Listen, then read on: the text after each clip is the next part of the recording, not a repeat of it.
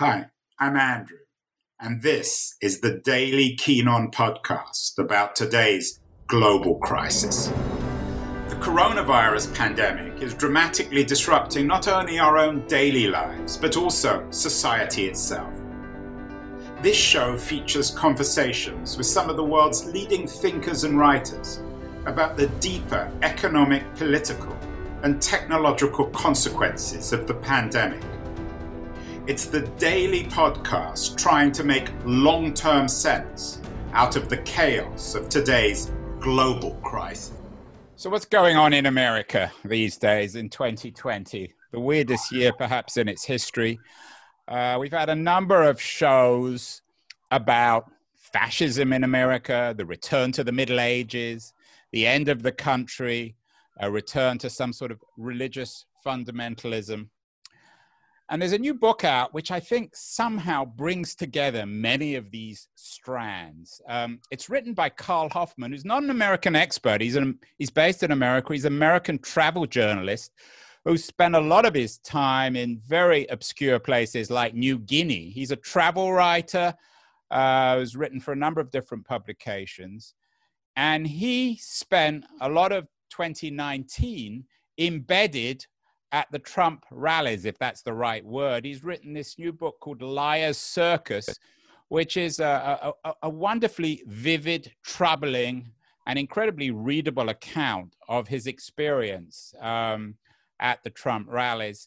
Carl, you went from New Guinea to the Midwest. There's something Conradian about your narrative.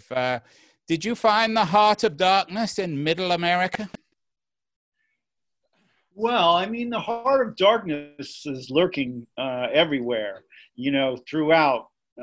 So I would say in a lot of ways, yeah, I did. I mean, I've spent, I lived for months at a time in an incredibly remote village in a 10,000 square mile swamp with no roads and no stores in New Guinea for a book, and with former cannibals and headhunters. And in a way that there are parts of that was much easier and more natural than being on the road with the Trumpians. I don't want to take that too far. I had as people will see or they read, I mean, I actually made friends among the people I was hanging out with on the road at Trump's rallies. And, it was, there were good times. There were some good moments, but ultimately, in aggregate, it was an incredibly depressing experience that left me really sort of emotionally exhausted and empty feeling.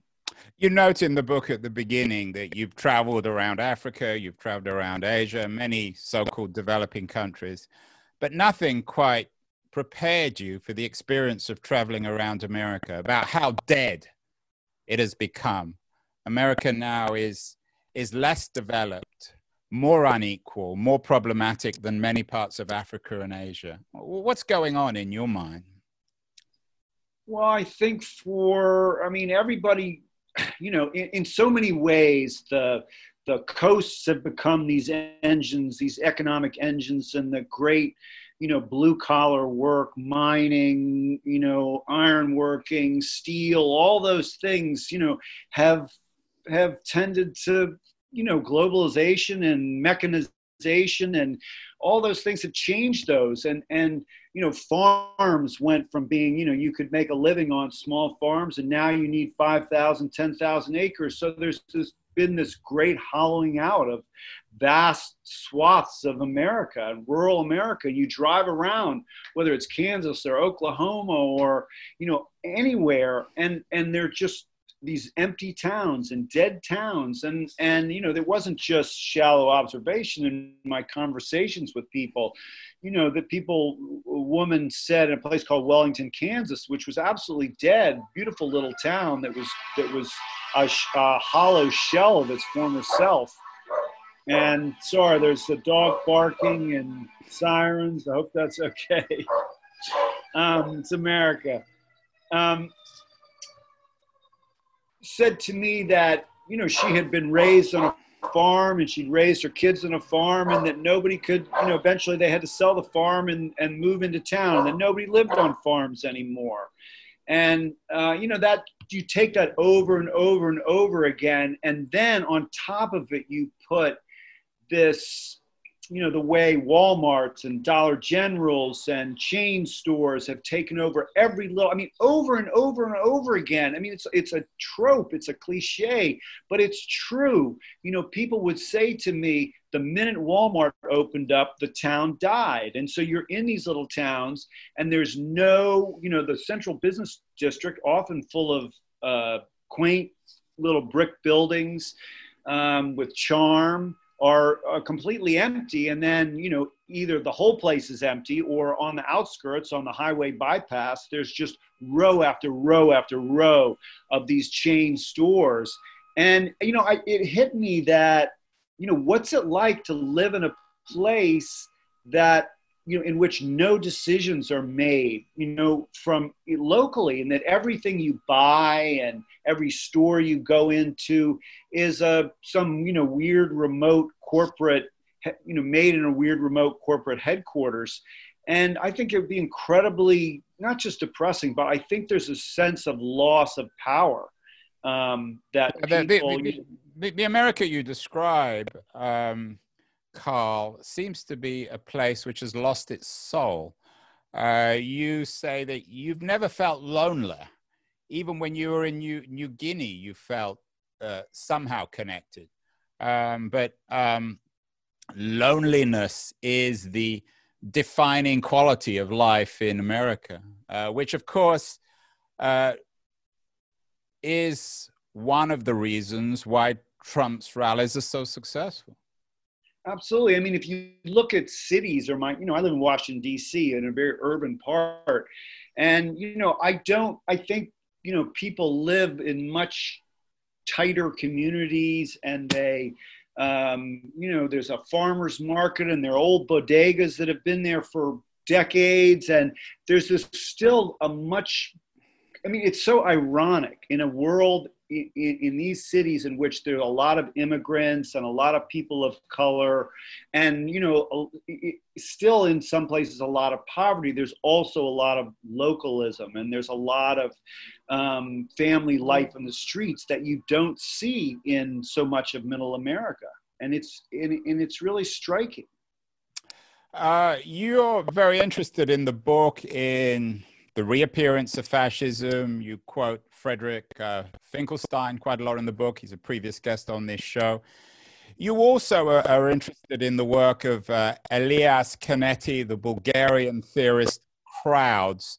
What is the role of the crowd in the Trump rally, Carl? And perhaps before that, you might just very briefly explain what you did. How did you ingratiate yourself into the Trump world of the live event?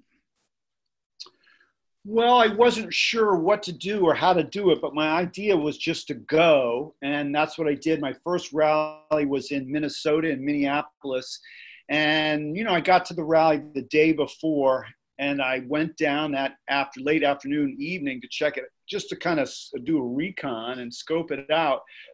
And Minneapolis has all these parking garages and sort of sky tunnels, so I didn't find a crowd. But then I found this burgeoning, growing crowd in one of the skyways, and there were like 15 or 20 guys when I got there, and I wasn't really prepared, but I took all these photos. There was a guy with a 6-foot life-size cardboard cutout of Donald Trump. I took my picture with my arm around him. And then I thought, well, I'll go, I'll come back in the morning at dawn, and that'll be plenty of time. And so that's what I did. I got there around 6 in the morning. And of course I'd erred, because the line had grown throughout the night, and there were, probably 1,000 people, 1,500 people already. But that's what I started doing. And then I realized that I had to go there earlier and earlier. So then, in Dallas that day before the rally, I just plunked my chair down. But then in rally number 3, I realized that I really didn't want to be even number 500th. I wanted to be the front of the line. I wanted to be with the so-called the super fans, the front row Joes. So I went in Tupelo, which was my Mississippi, my third rally. I got there full 2.5 days prior to the rally, and I parked my car in this giant arena parking lot and went out there and, you know, walked around the rally. And sure enough, I found them. There were 5 guys sitting there. All right. And So, Carl, you found your community. You were lonely in America. You found a country completely decimated. And in a peculiar way, in an ambivalent way, you rediscover America, or you find a way of thinking about America through these front row Joes, these hardcore Trump fans.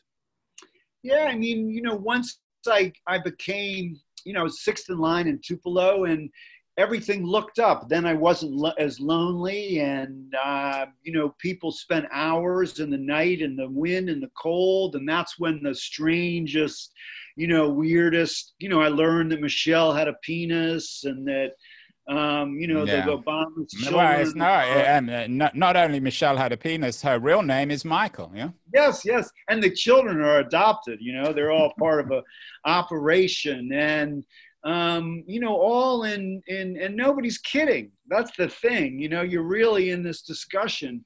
And, you know, I ate with them and hung out with them, and went out and dined with them in the evenings. And then I started texting with them. And so every rally, I was just in the front top 10 places. And slowly I worked my way up to the rail, which was really the whole. Yeah, that was your climax, Trump, when you were right at the front. Trump, and I sense a kind of an ambivalence in the book. On the one hand, you like these guys. You bring them to life.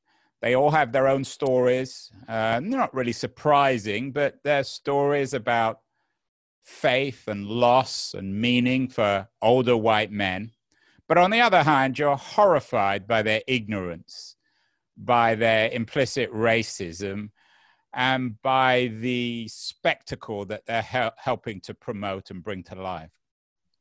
Well, I had imagined that when I did this, I would be having these sort of long, in-depth conversations about politics, and that we could have, you know, real conversations. But I discovered I couldn't do that. Like, I couldn't have any conversation really, because we were coming from such different places. You know, these people don't read the newspaper. They believe the Post or the Times is fake news, and they don't even watch Fox News. You know, a common refrain is, and this is the worst thing to hear of all, is when somebody looks you in the eye and they say, you know, I'm not a sheep. Don't be a sheeple. Do your own research. And that means they get all of their news from Twitter and Facebook, and, you know, then some on OAN, you know, One American News. And it means they have no news whatsoever. They have no factual information whatsoever. And it's all conspiracy theory.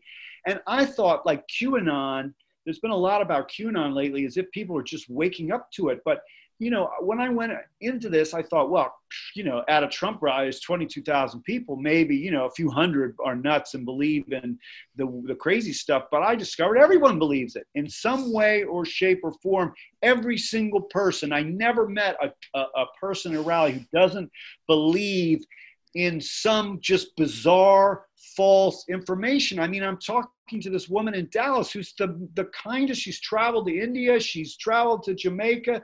She's smart. She's, you know, told me she used to be an Obama supporter. And I said to her, you know, what really surprises me is all the conspiracy theories. And she sort of laughed. And then, you know, a minute later, she said, well, I don't know, you know, we're talking about Hillary Clinton. She goes, well, I don't know, you know, I don't have 99 friends who committed suicide. Do you? And I was like, well, what do you mean? And then I realized that she's talking about, you know, Vince Foster and this whole theory. And then she told me, well, you know, I mean, I absolutely believe Hillary would kill to win, you know, absolutely. And then people will say, well, have you seen the Frazzle Drip video? And, you know, you can hear the babies crying in the tunnel. And I mean, this goes on constantly. So you got this great quote in the book. You're trying to untangle this. You said, I have been trying to untangle the various strands that pulled people to Donald Trump. And everywhere I turned stood God. But it's a particular kind of God, isn't it? It's a very American God. It is an American God. I mean, it was something that I didn't fully grasp even growing up, and until I went to the rallies. And I said to this woman, actually the same woman who told me that, she didn't know 99 people who had committed suicide. And I said, the lights in the rally are so bright. I'm surprised at their brightness, because they're these hyper bright, like there's no shadows in a Trump rally. And I thought, well, in a rally, the lights would go down and there'd be a spotlight on Donald Trump when he came out, but that doesn't happen. And she said, well, it's church.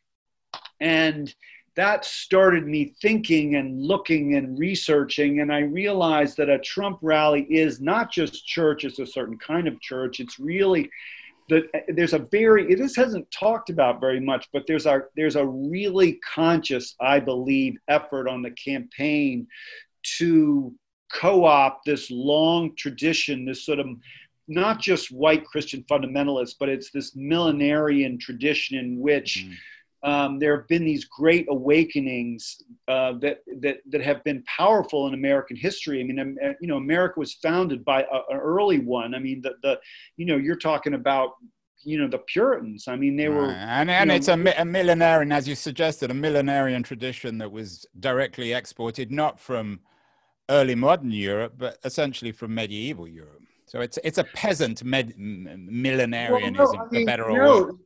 That's sort of wrong. It's this idea that came about when Protestants started making money, and they challenged the landed gentry, and the Church of England said, you can't have this property, you can't have this money. And so that's one of the unique things of American culture, religious capitalistic culture, is this idea that worshiping God and earning money and making money are, twins, and that they go together, that there's something sacred about that freedom to do that. And, that was, it's all based on this idea of whiteness also. And, this idea that, one of the great icons, you say, what's an American icon? You think, the Marlboro Man, the cowboy. But another icon is the preacher, the fire and brimstone preacher. Who's a white male, yeah. And one of the more troubling, and there's a lot of troubling stories in your book, but it's a wonderful read, was the story of the black woman who showed up and tried to claim that she'd been there overnight, and then none of the white guys would acknowledge her. But if it had been a white white male, they would have all supported. So there's an implicit racism, even if it's not always overt. Well, that's one of the things people are always saying when you start talking to them, that they bristle at the suggestion that they're racist or that they're being called racist. And my very first, when I walked into that first crowd in Minneapolis, one of the very first people in line was a black man in a MAGA hat and a red, white, and blue baseball shirt. And I was shocked, and I was like, wow. And then when I came back the next morning, I started seeing all these black faces, and I was so surprised. But then I realized the more time I spent, that it was a lot, because I wasn't expecting any, but really there were, there'd be a couple hundred black faces out of 10 or 22,000, depending. There's two rally sizes. And that, the whole idea of so much, racism is about power. And none of these people, the Trumpians are always happy to have a black person next to them, or an LGBTQ person. They love those tokens, but they love them as tokens. They don't want, if there were 10,000 black people at a rally, Trumpians would freak out. Yeah, and I think that one of the things you do in the book is you see through the symbolism. So as you say, the fact that there are blacks there doesn't mean that this is not an intrinsically racist movement. You also do a very good job, I think, describing the noise of these events and the kind of music. The irony or the paradox, again, it's probably lost on a lot of these people, is that a lot of their key songs actually contradict fundamentally what they stand for, whether it's the YMCA anthem or the Rolling Stones. What is the role of music at the Trump events? How do you interpret that? Well, I think that, I mean, the title of my book is, A Journey into this Upside Down World. And I think that everything about Trump's rallies and Trumpism, period, is this alternative universe, trying to create an alternative universe and trying to, what's up is down. And in the rallies, you see that so powerfully. And the music is I thought it was going to be sappy country music, but it's, I'm a baby boomer. It was the music of our youth. I mean, the rock and roll, not Lee Greenwood only when Trump came out, but before that it was Rolling Stones. I mean, Prince. I mean, Tina Turner. Queen, and that people are dancing. I mean, it is a and you get in a rally. The president may come on at 7, or he's usually late, so 7:30 or 8.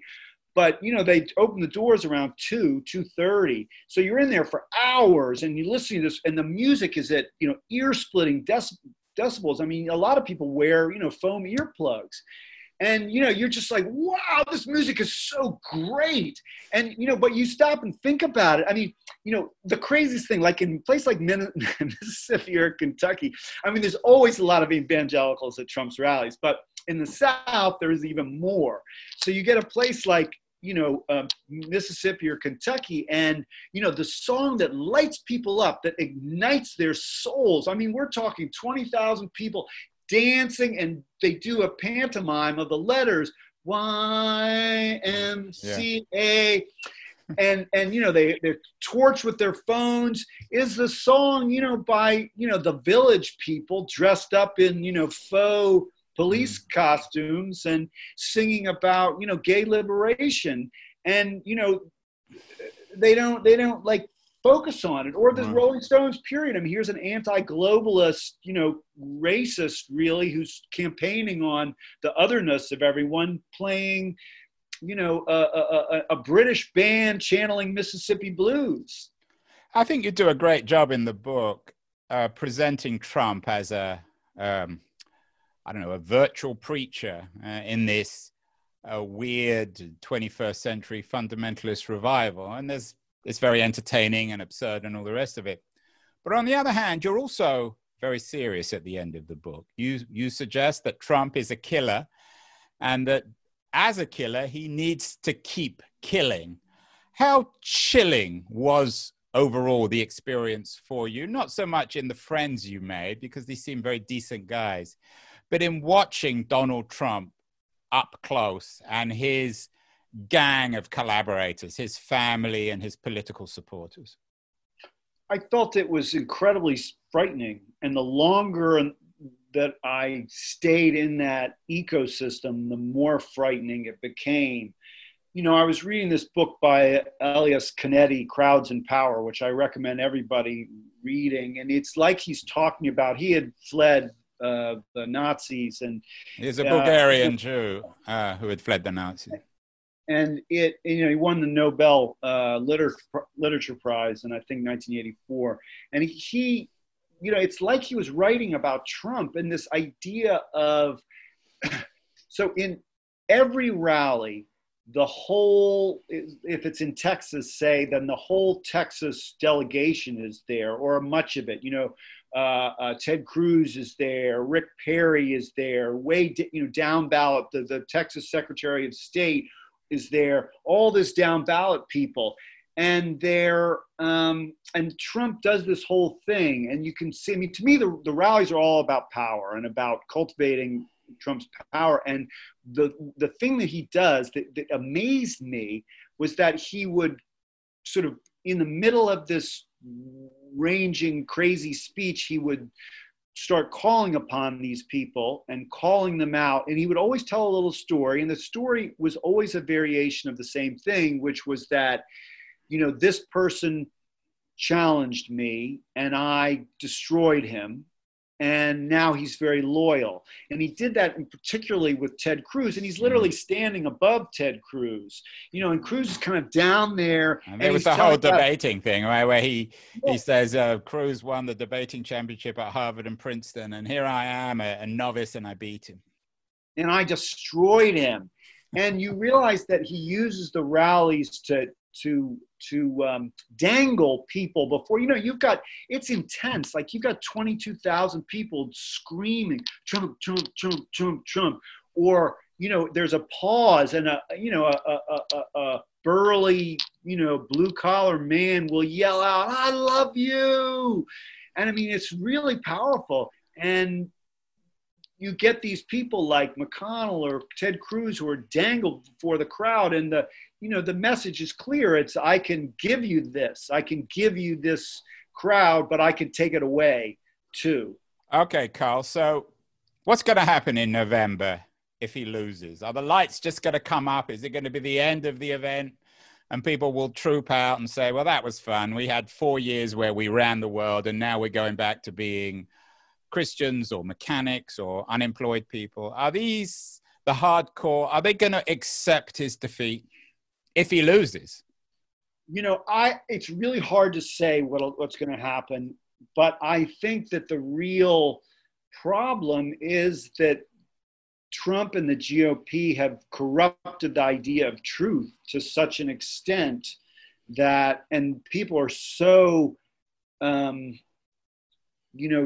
into QAnon and the other conspiracy theories and this idea that there is no, that the Post or the Times or, are fake, that, the minute, if Trump loses and even if he leaves relatively gracefully, you've still got 40 million people or 30 million people who are living in this alternative universe who aren't, it's not like suddenly they're going to wake up and start reading the New York Times.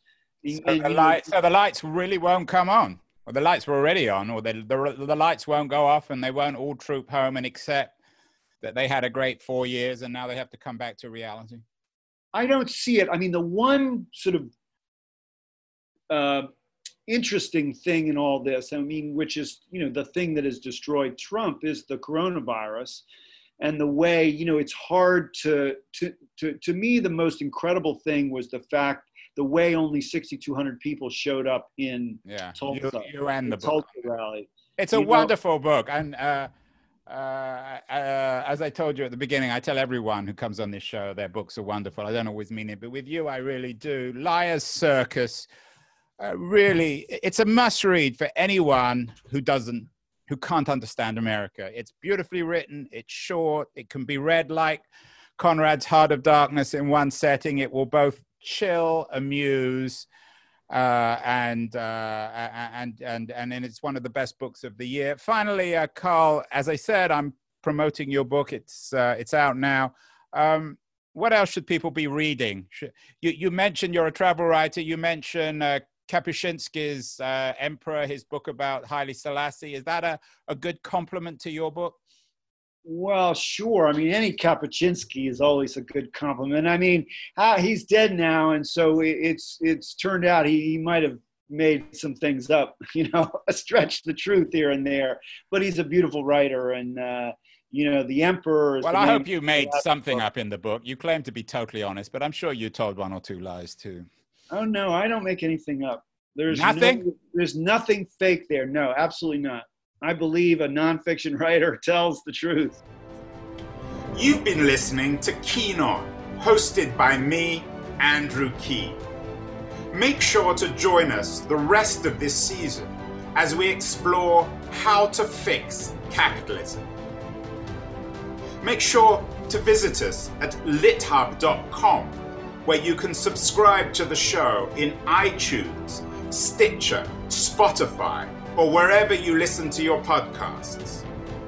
While you're at it, if you enjoyed what you heard, we'd appreciate a rating on iTunes. Or if you'd simply tell a friend about the show, that would also help too. Today's episode was produced and edited by Justin Alvarez and the team at LitHub Radio. See you next week, and thanks so much for listening.